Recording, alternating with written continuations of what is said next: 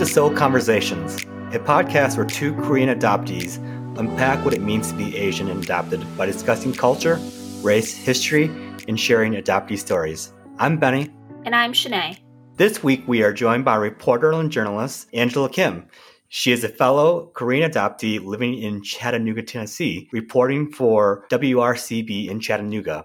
And she and Shanae go way back. Angela, welcome. Thank you, guys. It's great to be here today. Thanks for joining us. Angela, you and I have known each other since we were practically babies. Yeah, no, I don't even fully remember our memories together because we were so little. But I always think back and I'm like, oh my goodness, Shanae. But baby me is that was a long time ago.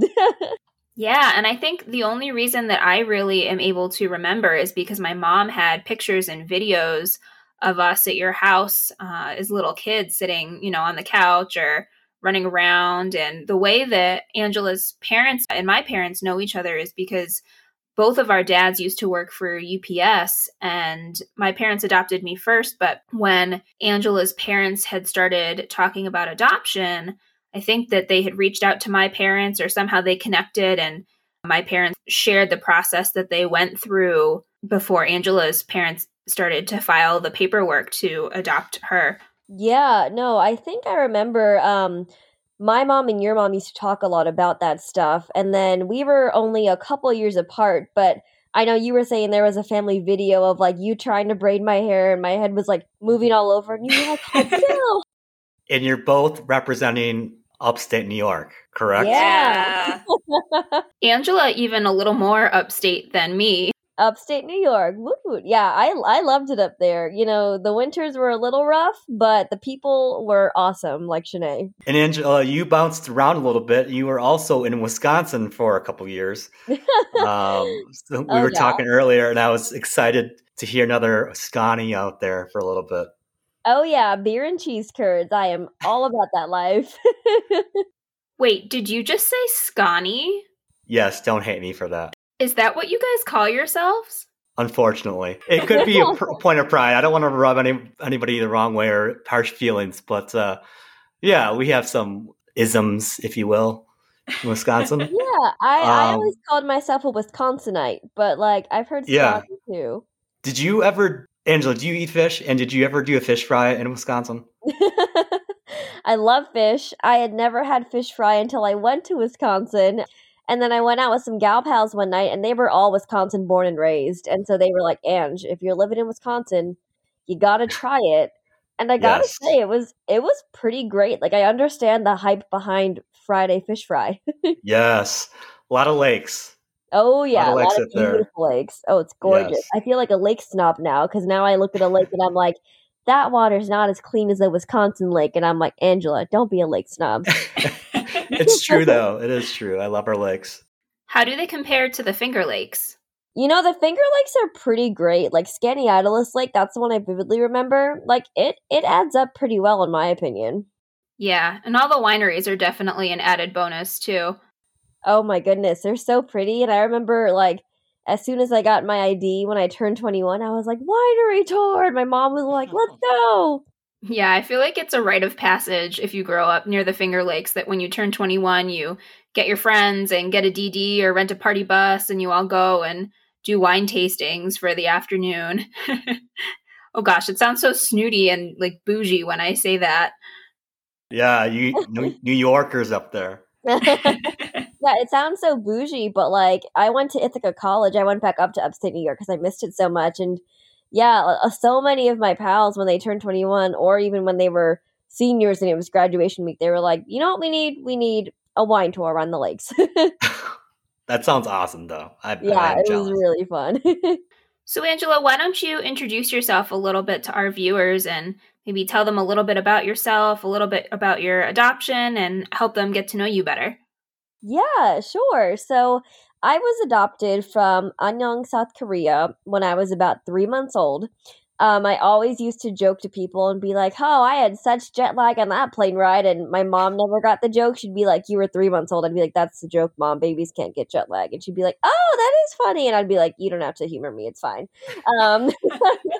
But yeah, so like Shanae said, I flew into New York City, and I grew up in upstate New York, which is how Shanae and I knew each other. And then eventually we started kind of just hopping around the country. So we moved to Florida first, and then we moved to North Carolina. Then I moved back to upstate New York for college while my mom stayed in North Carolina. Then I jumped out to Wisconsin for my first job, and now I am in Tennessee. So lots of jumping around. I lived in San Francisco a little bit too, but it's really fun, and it's kind of all part of the gig of being a journalist too. And I knew early on in high school that journalism was something that I was interested in, because anytime I did a class project, they were like, you can choose what kind of project to do. I always would do a video report. And then I was like, maybe I should look into this field. So, I ended up majoring in journalism. I really, really enjoyed it. I went into the broadcasting aspect of everything. So when I was in Wisconsin, that was my first news job, and I got to be a morning anchor, which was so much fun. And now I am in Chattanooga, Tennessee, and I am a reporter and a fill-in anchor. So it's been a journey, and a journey with a lot of moving boxes, but it's been a really fun journey. And my mom is still in North Carolina. I have an older sister who is biologically related to my mom, and then a younger sister who is also adopted, but her and I are not biologically related. So none of us really look alike, and the Christmas cards are always really fun. But yeah, it's been a pretty cool journey so far. Question for you, Angela. Sure. So morning show, what time do you have to wake up and get to the office by to make sure that goes on? I'm always curious. It was like you'd get into the office at 1:30 in the morning, but you'd be done by like 10 a.m.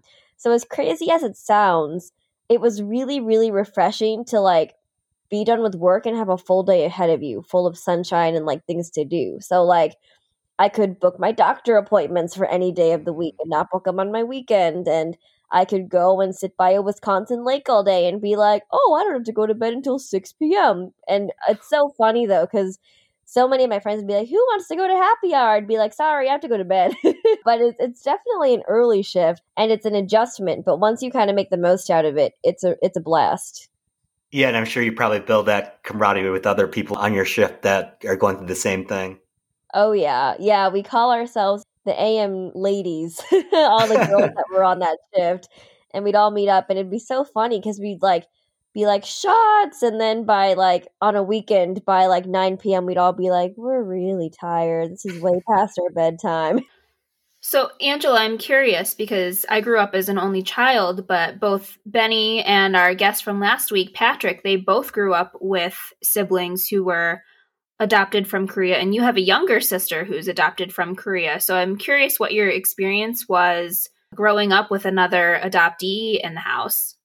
Yeah, it was a great experience. I think, because my older sister, she's fairly older than me. She was in college, like graduating from college when I was adopted. So there definitely was an age gap there. And I remember my mom and dad telling me that I really wanted a little sister. I kept being like, I want a little sister. Let's name her Angela Jr. And my parents were like, we're not going to name her that, but okay, we'll look into it. So we ended up adopting Anna. That's her name. And it was really great. And it's so funny because we both are Korean, so we do have some similar features. But, for anyone that can really look at, Asian facial features, we really don't look related at all.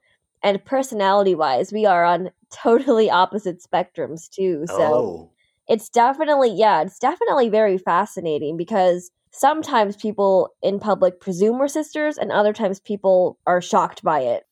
It's so interesting because we knew a couple other Korean adopted families when I was growing up. And I remember that for some of them, before the family decided to adopt a younger sibling, the agencies would request a baby picture of the older child who was an adoptee, and they would try to deliberately match features so the kids would, sort of look alike. But then you have, families like you and Anna who you look nothing alike. So it's just so interesting to see how all of these different families came together. Yeah, and it's such a great dynamic too, I feel like. It's always just so interesting to see these different families and how diverse they can be, but also how close they can be. And I love the kind of symbolism behind it that, a family doesn't always mean a biological family. I think there's Yeah. so many unique ways to have a family. And I've noticed as an adoptee and with other adoptee friends, adoptee people are so quick to be like, oh my God, you're like a sister to me, or oh my goodness, you're like a brother to me, or oh my goodness, you're like a father to me. But I think adopted people kind of set an awesome example of family can really be friends, uncles, aunts, or just people that mean a lot to you in your life. And I think it's a really beautiful mantra to kind of carry along with you wherever you go. That idea of chosen family over blood family, and how a chosen family can be just as meaningful and important. Yeah, no, it's a great message, and I think it's so great too because, even when people will be like, "Oh my goodness, like you two are adopted," we're like, "Oh yeah, we are." Like I forgot about that. Yeah. Because, it just feels like so natural of a family, and it's so weird for us to explain like, "Oh, she was adopted from Seoul, I was adopted from Anyang," like two very different things, but the universe brought us together and it's been great. Mm-hmm. And you went to heritage camps as a kid too, right? I did. I went to a Korean adoptee camp, and it was pretty great. I went when I was a kid until I was a teenager, and it was essentially a camp where a bunch of Korean adoptees would come together and learn about Korean heritage and Korean culture. So there would be classes of making mandu or learning how to play Korean drums, or we got to act out a Korean wedding once or learn the Korean language, all kinds of really cool stuff. But it definitely made me feel more connected to my culture because, there's always a bit of a divide. I wouldn't say a divide, but there's always a bit of a thing where when you're with someone who has grown up in an Asian family versus growing up in an adopted family, it's so crazy because on some senses, people that grew up in an Asian family can be like, oh, so you know all about mandu and bulgogi and yada yada. And you're like, there's still some things I don't know. Whereas with people who aren't adopted or aren't Asian at all, they're like, oh my God, teach me everything. So it was a really nice balance with that camp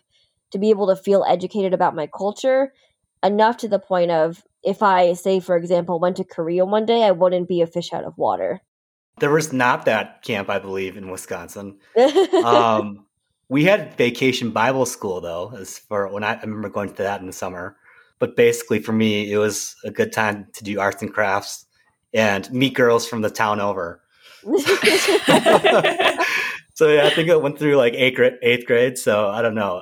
But I wish, we had some kind of camp like that in Wisconsin. But maybe there was. Like, are you like calling yourself an 8th grade stud, Benny, or like is that the vibe I'm picking up here? No, I was just a normal kid. I was a normal kid. Everyone, well, when you grow up in a small town, though, like it's not to say it's bad, but like there's literally you run out of options, if someone's taken. So meeting someone from next town over sometimes, is necessity. More fish in the sea for you. I get it. Exactly. Anyway, Angela, you studied journalism in college and you did a project about adoption. There's No Place That's Home documentary. What's that about? Yeah, so I was really into journalism in college. And the great thing about Ithaca is they have a very extensive journalism program. So I got to take a class called documentary journalism. And our teacher at the beginning of the class, he was like, you guys are going to make a documentary in a 3-month time span. And you need to make this be something that you are just insanely passionate about, because documentary work, it really can be incredibly draining if it's not a topic that you are ready to delve into every facet of and learn everything about, because they can be fairly long and they're full of just information. So when he said that, the first thing that popped into my head was adoption. I was like, obviously, this is something that is such a big part of me. It speaks to my soul, and it's something that I feel educated about to an extent, but it is also something I could afford to learn a lot more about because it is so important to me. So originally what I wanted to do is I wanted to do a documentary essentially reuniting all of these Korean adoptees that were on my plane when I flew over with the Korean women that sat on the plane and literally traveled from Korea to America with the babies on their laps, dropped us off, and then flew back to Korea. Like, there were just women like this, and they were insanely incredible. But then my teacher was like, you have 3 months to do this documentary. And I was like, okay, not realistic. All right, we'll do a 180. So I started to research things a little more, and I really got interested in adoptee citizenship rights. So I started to look into it, and I started to kind of reach out to these different organizations that were very huge advocates for adoptee rights, more specifically the Adoptee Rights Campaign. So I started to learn a lot about it, and what fascinated me is that around the year 2000, 2001, there was something called the Childhood Citizenship Act that was passed into law. And essentially it meant that any foreign-born, biological, or adopted children of the U.S. were able to automatically become U.S. citizens, which sounds like a dream because, applying for citizenship with an adopted child can definitely be a hassle. But there was one catch to it. And the catch was that children who were born before February of 1983 were not eligible. This did not apply to them. But when, the act went out, the general reaction was, oh my goodness, that's amazing, from parents, I don't need to do anything, my kid's good to go, which wasn't the case. So, especially over the last 4 years when there was an increased pressure on immigration and getting immigrants out of the U.S., that is when a lot of adopted kids that were born before 1983 realized, shoot, I'm not a U.S. citizen. Or they would realize it as they were applying to college or trying to make these big monumental steps in their lives in America. So some of these kids would go on vacation and come back and not be able to be allowed into the country. Others went into hiding. Others, their parents may have passed away, or they had a strained relationship with their adopted parents, so they lost the citizenship paperwork and they weren't able to actually apply for U.S. citizenship. It was a really wide range of things, but it affected so many adoptees. And I remember hearing about it and just being shocked because I was like, this is something I haven't seen in the news. It's something I haven't heard being talked about, even by the community of adoptees that I keep in touch with regularly. So I was like, I think this is the path to go to help get the word out. And citizenship for adoptees is an issue that we're still working on even today, I think, to grandfather in even more people who were missed during that act, and even the more recent one in 2019 or 2020. Yeah, no, it's crazy that it's such a huge thing still. And again, it's really something that as a journalist, working in mainstream media, I guess you could phrase it as, or, because I work for NBC affiliates, that's what I've been doing the past couple of jobs. It's something that I really have not seen in the news at all. But again, it impacts so many adoptees and so many people. And also a big part of it too is a lot of people are scared to come forward and share their story because they are in hiding and they're like, if I give away too much about myself, I could be deported. So it was very much that hard balance of it's not talked about enough. It's hard finding people to talk about it. And it's a thing that is just something that, people really need to learn about adoption to understand the core essential issue, if that makes sense. Absolutely. So speaking of being in the news and coverage, you have been an Asian American reporter, more specifically a female Asian American reporter, for a while, and through all of this, and particularly through the last 4 years of the Trump administration. And you've covered things like deportation and sexual harassment and anti-Asian hate. What has that experience, especially in the last 4 years, been like for you? Going into news, I would be lying if I said I wasn't a little nervous out of college, because like you said, it was when Trump was elected, and obviously big retorts from him were China virus and fake news, and there were phrases tossed around about disrespect towards women even, and I was and even stuff about immigration as well. And it was something that I was like, these are things that I cannot change about myself. Like, these are just parts of my identity. Like, I am a woman, I am an immigrant, I am a news reporter, and I am an Asian American person. So it was very, very nerve-wracking. And it was also, I got to a point where I was getting very frustrated with myself because I felt like As journalists, we're always trained to be very unbiased and to not express opinion. And the point of journalism is to kind of lay out the facts and lay out both sides of the story and to let people make educated decisions from the information you give them in an unbiased fashion, which I really do support. Like, I really do believe in educating people and letting them form opinions from their own intelligence. And I think that's a very respectable aspect. But it was also very frustrating because, you know, we would share stories about news reporters getting attacked or, you know, an increase in violence, or even during the Atlanta shooting, it was really, really tough. And I would always be in my head and be like, I know my truth. I know what is right. I know that I am more than the stereotypes that are being thrown around about these identities that are quite honestly being thrown into politics as well. But I was always at a mentality of, I really, really hope people that watch this are understanding my perspective. And I was always a fear of, I don't know if they do. I don't think they do. And quite honestly, they may not care to learn this stuff. And so it was a very conflicting thing of, I wish I could just go outright and say, hey, I am so many of these things that are being politicized, and I don't think I am what all these people are saying I am, in a negative connotation. But at the same time, I was trying so hard to be professional as well. Was there ever a time when you were out covering a story or maybe out researching a story that you found yourself suddenly feeling unsafe?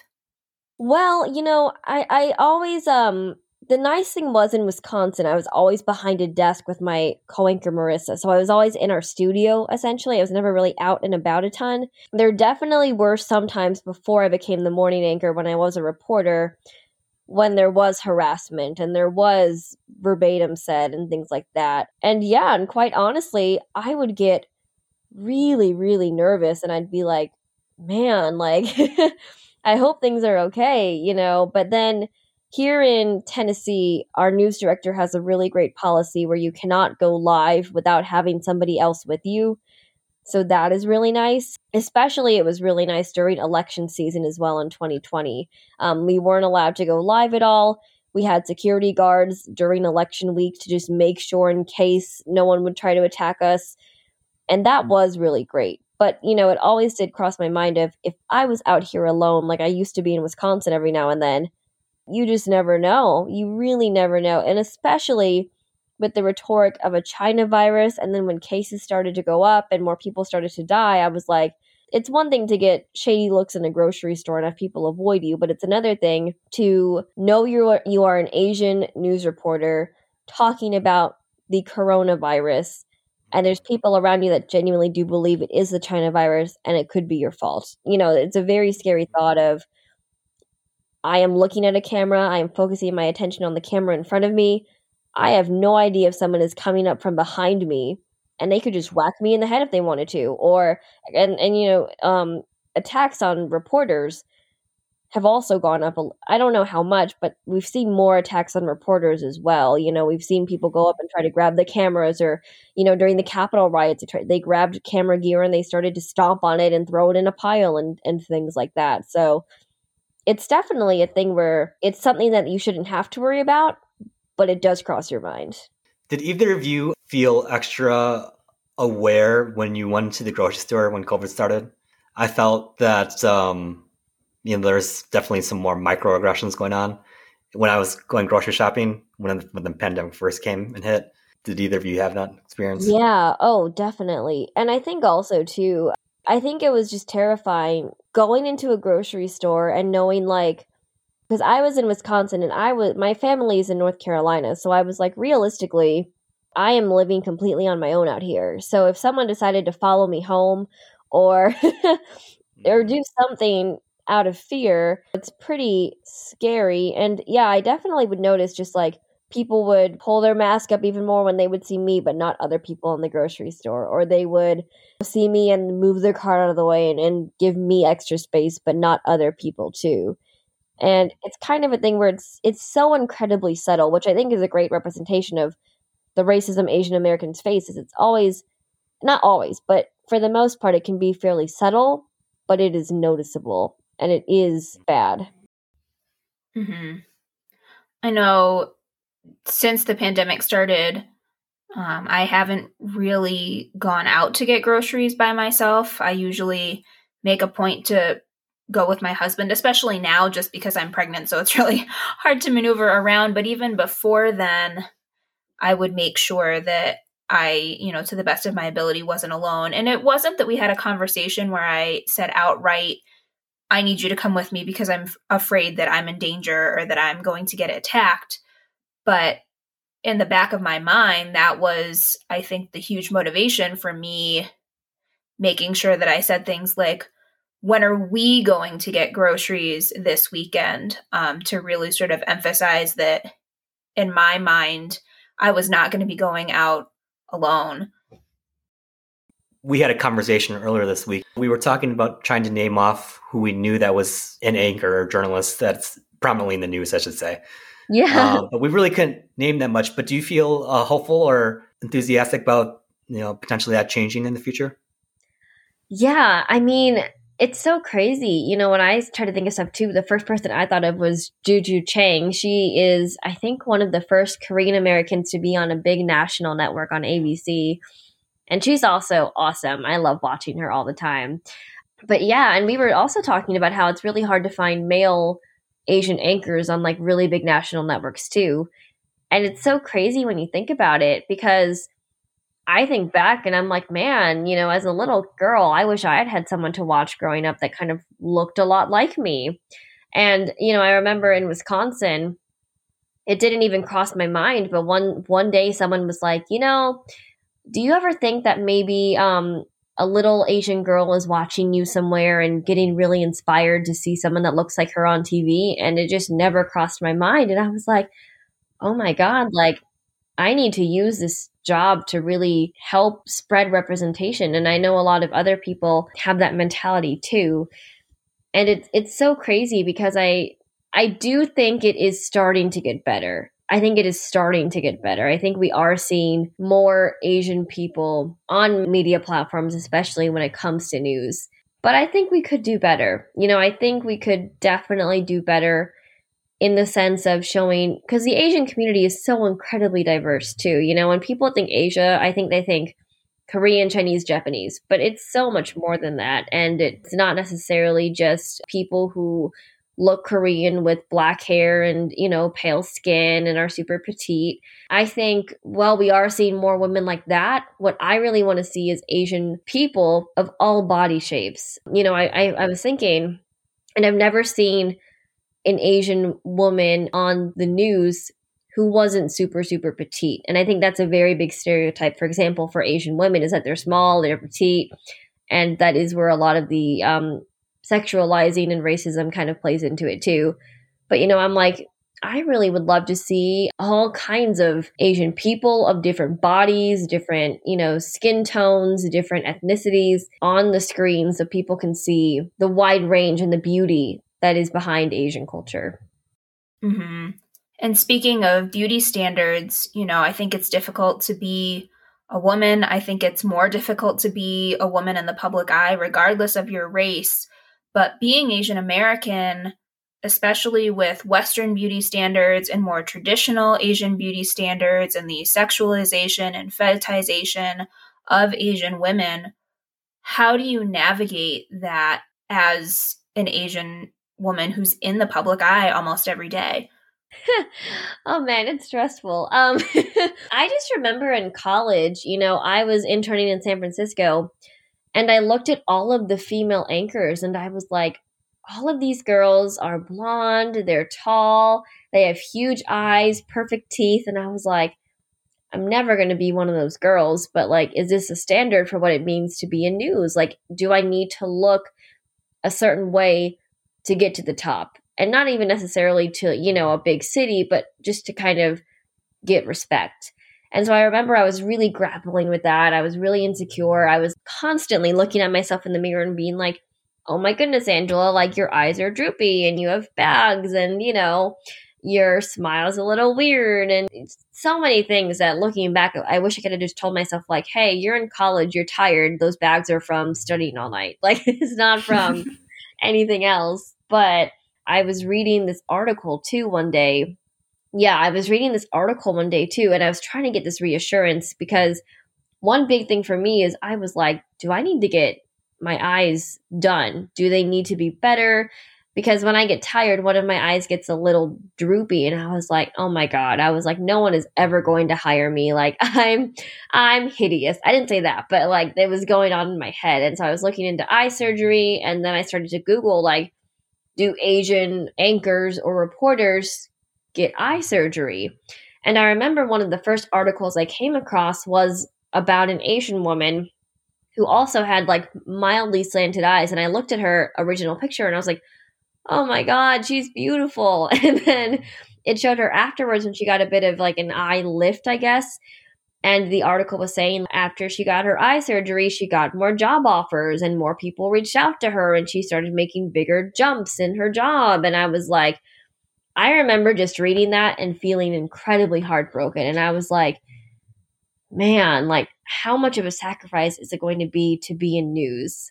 And luckily, I came across a female Asian anchor who was exactly my height, beautiful, incredibly intelligent, and really smart. And I was listing off all of my insecurities to her. And I was like, do I need to change this? Do I need to change this? Do I need to wear heels? Do I need to lose weight? And she was like, calm down. I think you're overanalyzing yourself. I see nothing wrong. You're also still 20, 21 years old and your body is still growing. Your face is still changing and your voice will be changing, you know, as you get older too. So she was like, you just need to accept that about yourself, not change anything. And she was like, look at me. And I am in San Francisco, which is a top 10 market, which is incredibly hard to get to. And she's amazing. Her name is Kristen Z, and I love her oodles. And so eventually I really thought about it. I would regret so much if one day I have a daughter or if a little Asian girl who just watched me on TV came up to me and was like, I want to be just like you. And I couldn't be like, well, good, because this is just me as a person. I didn't have to change myself because I knew if I had changed myself, I would regret the example I would set for Asian women, especially in a time when beauty standards are so insane. It's been interesting too. We talked a lot about your profession in journalism and in the media and the news, but also in pop culture. More recently, we've had kind of a flux of a lot of Asian material. For example, a lot of great movies came out in the last couple of years, I feel. Yep. K-pop is starting to become, I feel, a little more acceptable and listened to among a broader audience. All those things. That's been interesting, though. What does everyone feel about the representation in that aspect? I mean, I was at the Asian American Journalist Association when Crazy Rich Asians came out. We actually got an early screening and we got to see it before it was in theaters. And let me tell you, I have never been in such a hype movie theater before.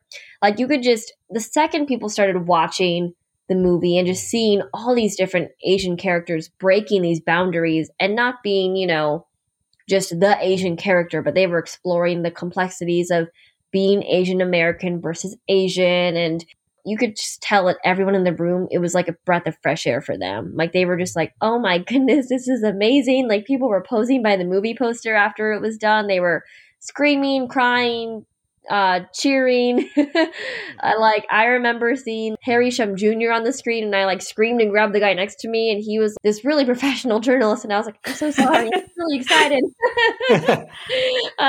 But you know, just being able to see more representation like that, it's such a great way to kind of let people understand Asian culture more and Asian American culture more, and also understand that we are so much more than our culture too, and we are more than just those cliche Asian characters. For example, like Breakfast at Tiffany's, just the angry Asian neighbor yelling all the time. Or, for example, even like London Tipton in The Sweet Life of Zack and Cody, where she's not smart at all. She's actually really dumb and really prissy and things. You know, it was just really great to see these Asian people break outside of those stereotypes and just really start to make a name for themselves and bring awareness to the culture in a very healthy way.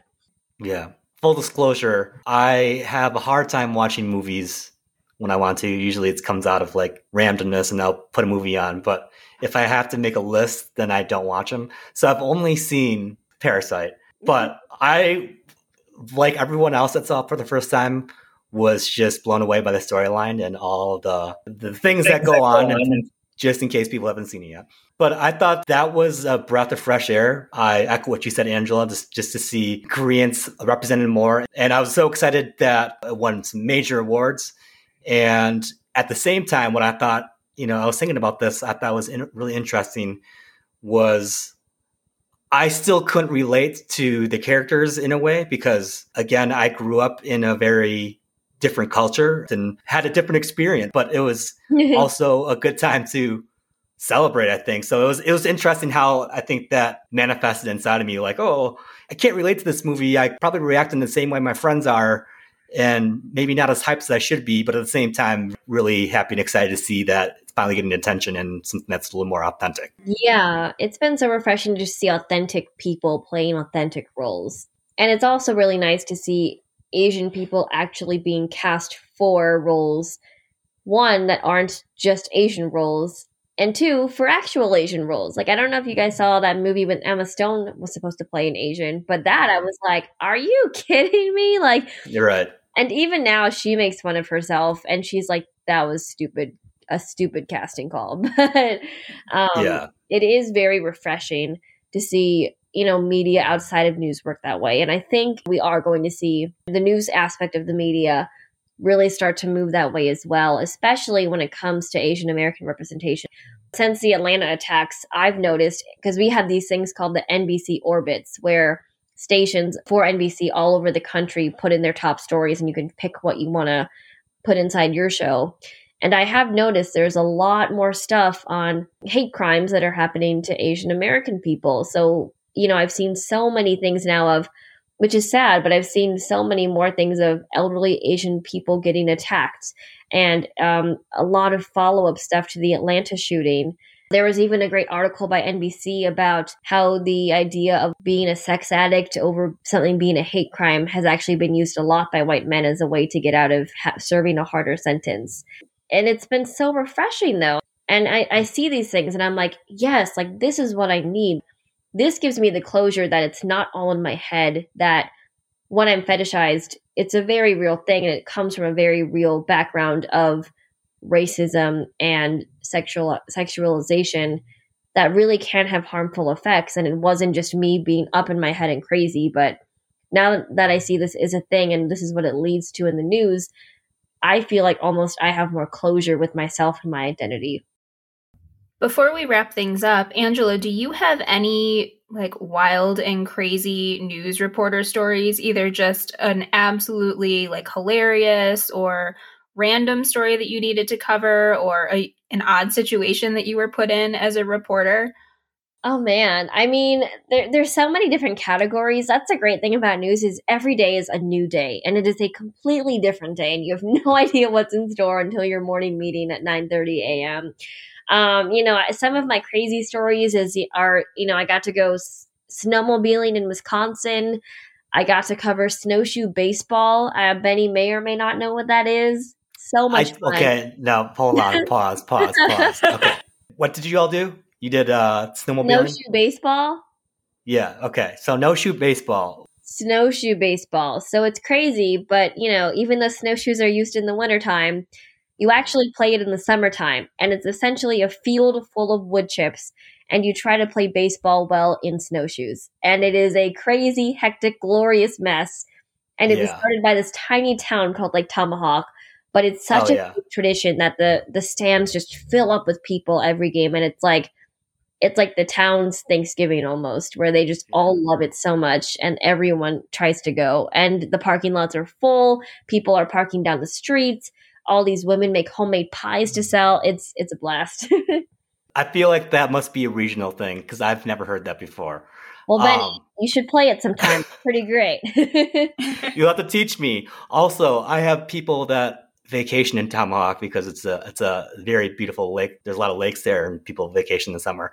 I'm going to fact check you and see if it's true or not. Okay. Yeah. No, you totally should. It's awesome. It's so much fun. I'm just kidding. I'm sure it's a blast. I definitely, now I'm going to try to get my friends to do that. There'll be a lot of falling, just a warning, but it's all in good fun. I have fallen on my face playing it many times, and I I had so much fun with it. And I will say too, just kind of on a more serious note, the day of the Atlanta shootings, I was so insanely impressed with how newsrooms across the country handled that. I can speak from my own experience, but in my newsroom, my news director, we were talking about it and we were like, this is something really important and we need to get the voices of Asian American people and really show their pain and show why this is not okay. So my news director, her name is Callie, she was like, Angela, I feel like this is a story that you need to do, that you'll do best at. Are you okay doing it? And I said, yes. And so I ended up talking to an Asian American woman. She grew up in Atlanta, but lives in Chattanooga now. And it was amazing. It was almost like therapy for me to be able to tell her story on a day that was really painful for a lot of people in the Asian American community. But it was just so incredible to, have coworkers pulling me aside all day and going, hey, I just want to check in on you. Are you doing okay? I see the BS these cops are saying that it, wasn't racism, but just so you know, like, I'm here for you and I support you. And after my story aired, my news director texted me and was like, I'm so incredibly proud of you. I know this is a hard subject and know that we are a community. We support you. And if it ever gets too hard, feel free to tap out. Like, we care about you guys being okay doing this more than the story itself. And I was in touch with a couple of other Asian American news reporters, and they said that all of their newsrooms were the same. And they were just so supportive and just really caring about the people in the Asian American community genuinely to a beautiful effect. And it was just, I think that was a day when I was like, this is an awesome job and these are awesome people. Yeah, that sounds like an incredible environment to be working in. And the fact that your director was able to recognize that you were probably, as an Asian American journalist, the most appropriate person to cover that story, but that she still checked in with you to make sure that you were okay doing that and didn't just assume. I think that was really great. It's awesome. And it's really great to see that newsrooms are this supportive, and also that bigger stations like NBC, like the national part of NBC, are like, okay, this is an issue that has gone unaddressed for too long. Let's start to talk about it. And I think starting that conversation through these news stories of saying, hey, this stuff is still happening across the country, of people just getting harassed or experiencing racism because of just being Asian. I think it's such an important conversation to have. And I think seeing it on the news more is going to really have a great effect in the long run. So to that effect, even going beyond the coverage of anti-Asian hate and Asian representation, do you sense that there is a change that's happening in the news? Is there a shift that's happening? Where do you think that we're headed from here? Well, I talked about this a little earlier, and we talked about how in journalism, it's really important to be unbiased and to tell a story in an unbiased fashion and to just, not express opinion as much as you can. But I have really noticed, especially over the last 4 years, is that journalists who are minorities or people that are in a community that needs to be represented, they really aren't holding back as much as they used to, where you used to just be like, this happened, see the full story tonight at 6. Whereas now I feel like I see so many more people saying, this is not okay, or this is horrendous, or I'm disgusted by this. I saw it a lot with George Floyd. I saw it a lot with the Capitol riots, especially. And I saw it a lot with the Atlanta shooting as well. So I think it's still going to be a good balance of giving information from both sides, letting people make an educated decision, but also as someone representing that community or really being able to tell that story, setting an example saying, I understand this is a bad thing. I'm not saying that it isn't. And as a human being, I'm not okay with it. Or essentially that you don't need to watch the news and see that I am being neutral about something that is a part of my identity. You can watch it, see I'm a little bothered by it, and also be bothered by it and learn what to do, and that you can feel upset and it is okay to do that. You don't have to bottle it all up. And I think that is a very healthy message that journalists are starting to get across to other people in a way that, isn't extreme, in a sense of, if you support yada yada, then you're a terrible person. It's not like a like a Thanksgiving talk about politics or something. I think it's more of I am an Asian woman and I understand that I reach thousands of people every day on their televisions, and I am setting an example and not being a bystander when it comes to things that are truly a part of my core and my identity. Just seeing journalists after the Atlanta shootings literally quote tweet stuff and say, this is something that shouldn't be tolerated. This is something that cannot happen. It gives a little power back to both the journalist and I think also to the Asian American community, them saying, okay, even the people on my TV understand my pain. And I can not only watch the news and see both sides and make my own opinion, but I can also empathize because I'm feeling what they seem to be feeling as well on TV or on social media. Yeah, I try to be really intentional on watching several different news sites from both sides. And I do appreciate when journalists do a really great job of presenting the facts and letting the people decide, which you're talking about, Angela. But I have seen more recently that journalists and people in the news have been reposting things like that do share a different side of their personal life that is affecting them. So I also respect that there is also a time that we never should ever have where I think it is appropriate for someone to say this is hateful and dangerous. And we will be buttoned up on the news, but also there will be times where it's the right thing to do to stand up and go against that. Yeah, I think it's a great balance of we will always report things ethically. We will always tell you the facts. We will never tell you something that is wrong. But at the same time, we will acknowledge that we are human. And we will acknowledge that on days when something happens that, like I said, is so crucial to our core and to our identity, we're not going to act unfazed and unbothered by it and act like that perfect person that can brush it off and put a smile on their face. Because I think at the end of the day, too, bottling these things up and not having these conversations can be a dangerous method. So I think it's a great example of I'm upset. I am rationally telling you what happened and giving you both sides of the story and giving you informed and educated facts about things. And I am not interjecting my own opinion into the story itself. But as a person and a human being, setting an example for anyone that may be watching, this is how I set that example as a human being. Well, Angela, thank you so much for sitting down and joining us for this episode. It's been so great just talking to you about such a wide array of topics and also just getting the chance to catch up.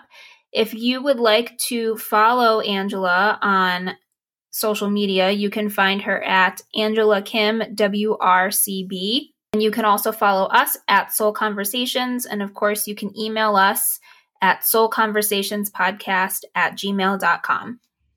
Well, thank you. And thank you for having me. It's been a blast. And yeah, it's been awesome getting to talk about so many important things that hopefully people will listen and go, oh, I want to learn more about that. Benny, do you want to share what we're talking about next week? Yes. Hold on. Shanae, you should just say it because I need to pull up the notes. Benny, you picked this topic. Next week, we're talking about dating and relationships.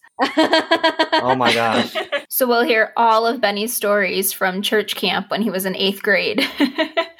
Yeah, no, it's probably going to be all of 3 minutes because struck out all the time. Struck out like snowshoe baseball. Oh, yeah. Yes. Oh, man. Cool. That's awesome, though. Well, thanks for joining us, and we hope to see you here next week. Bye, everyone.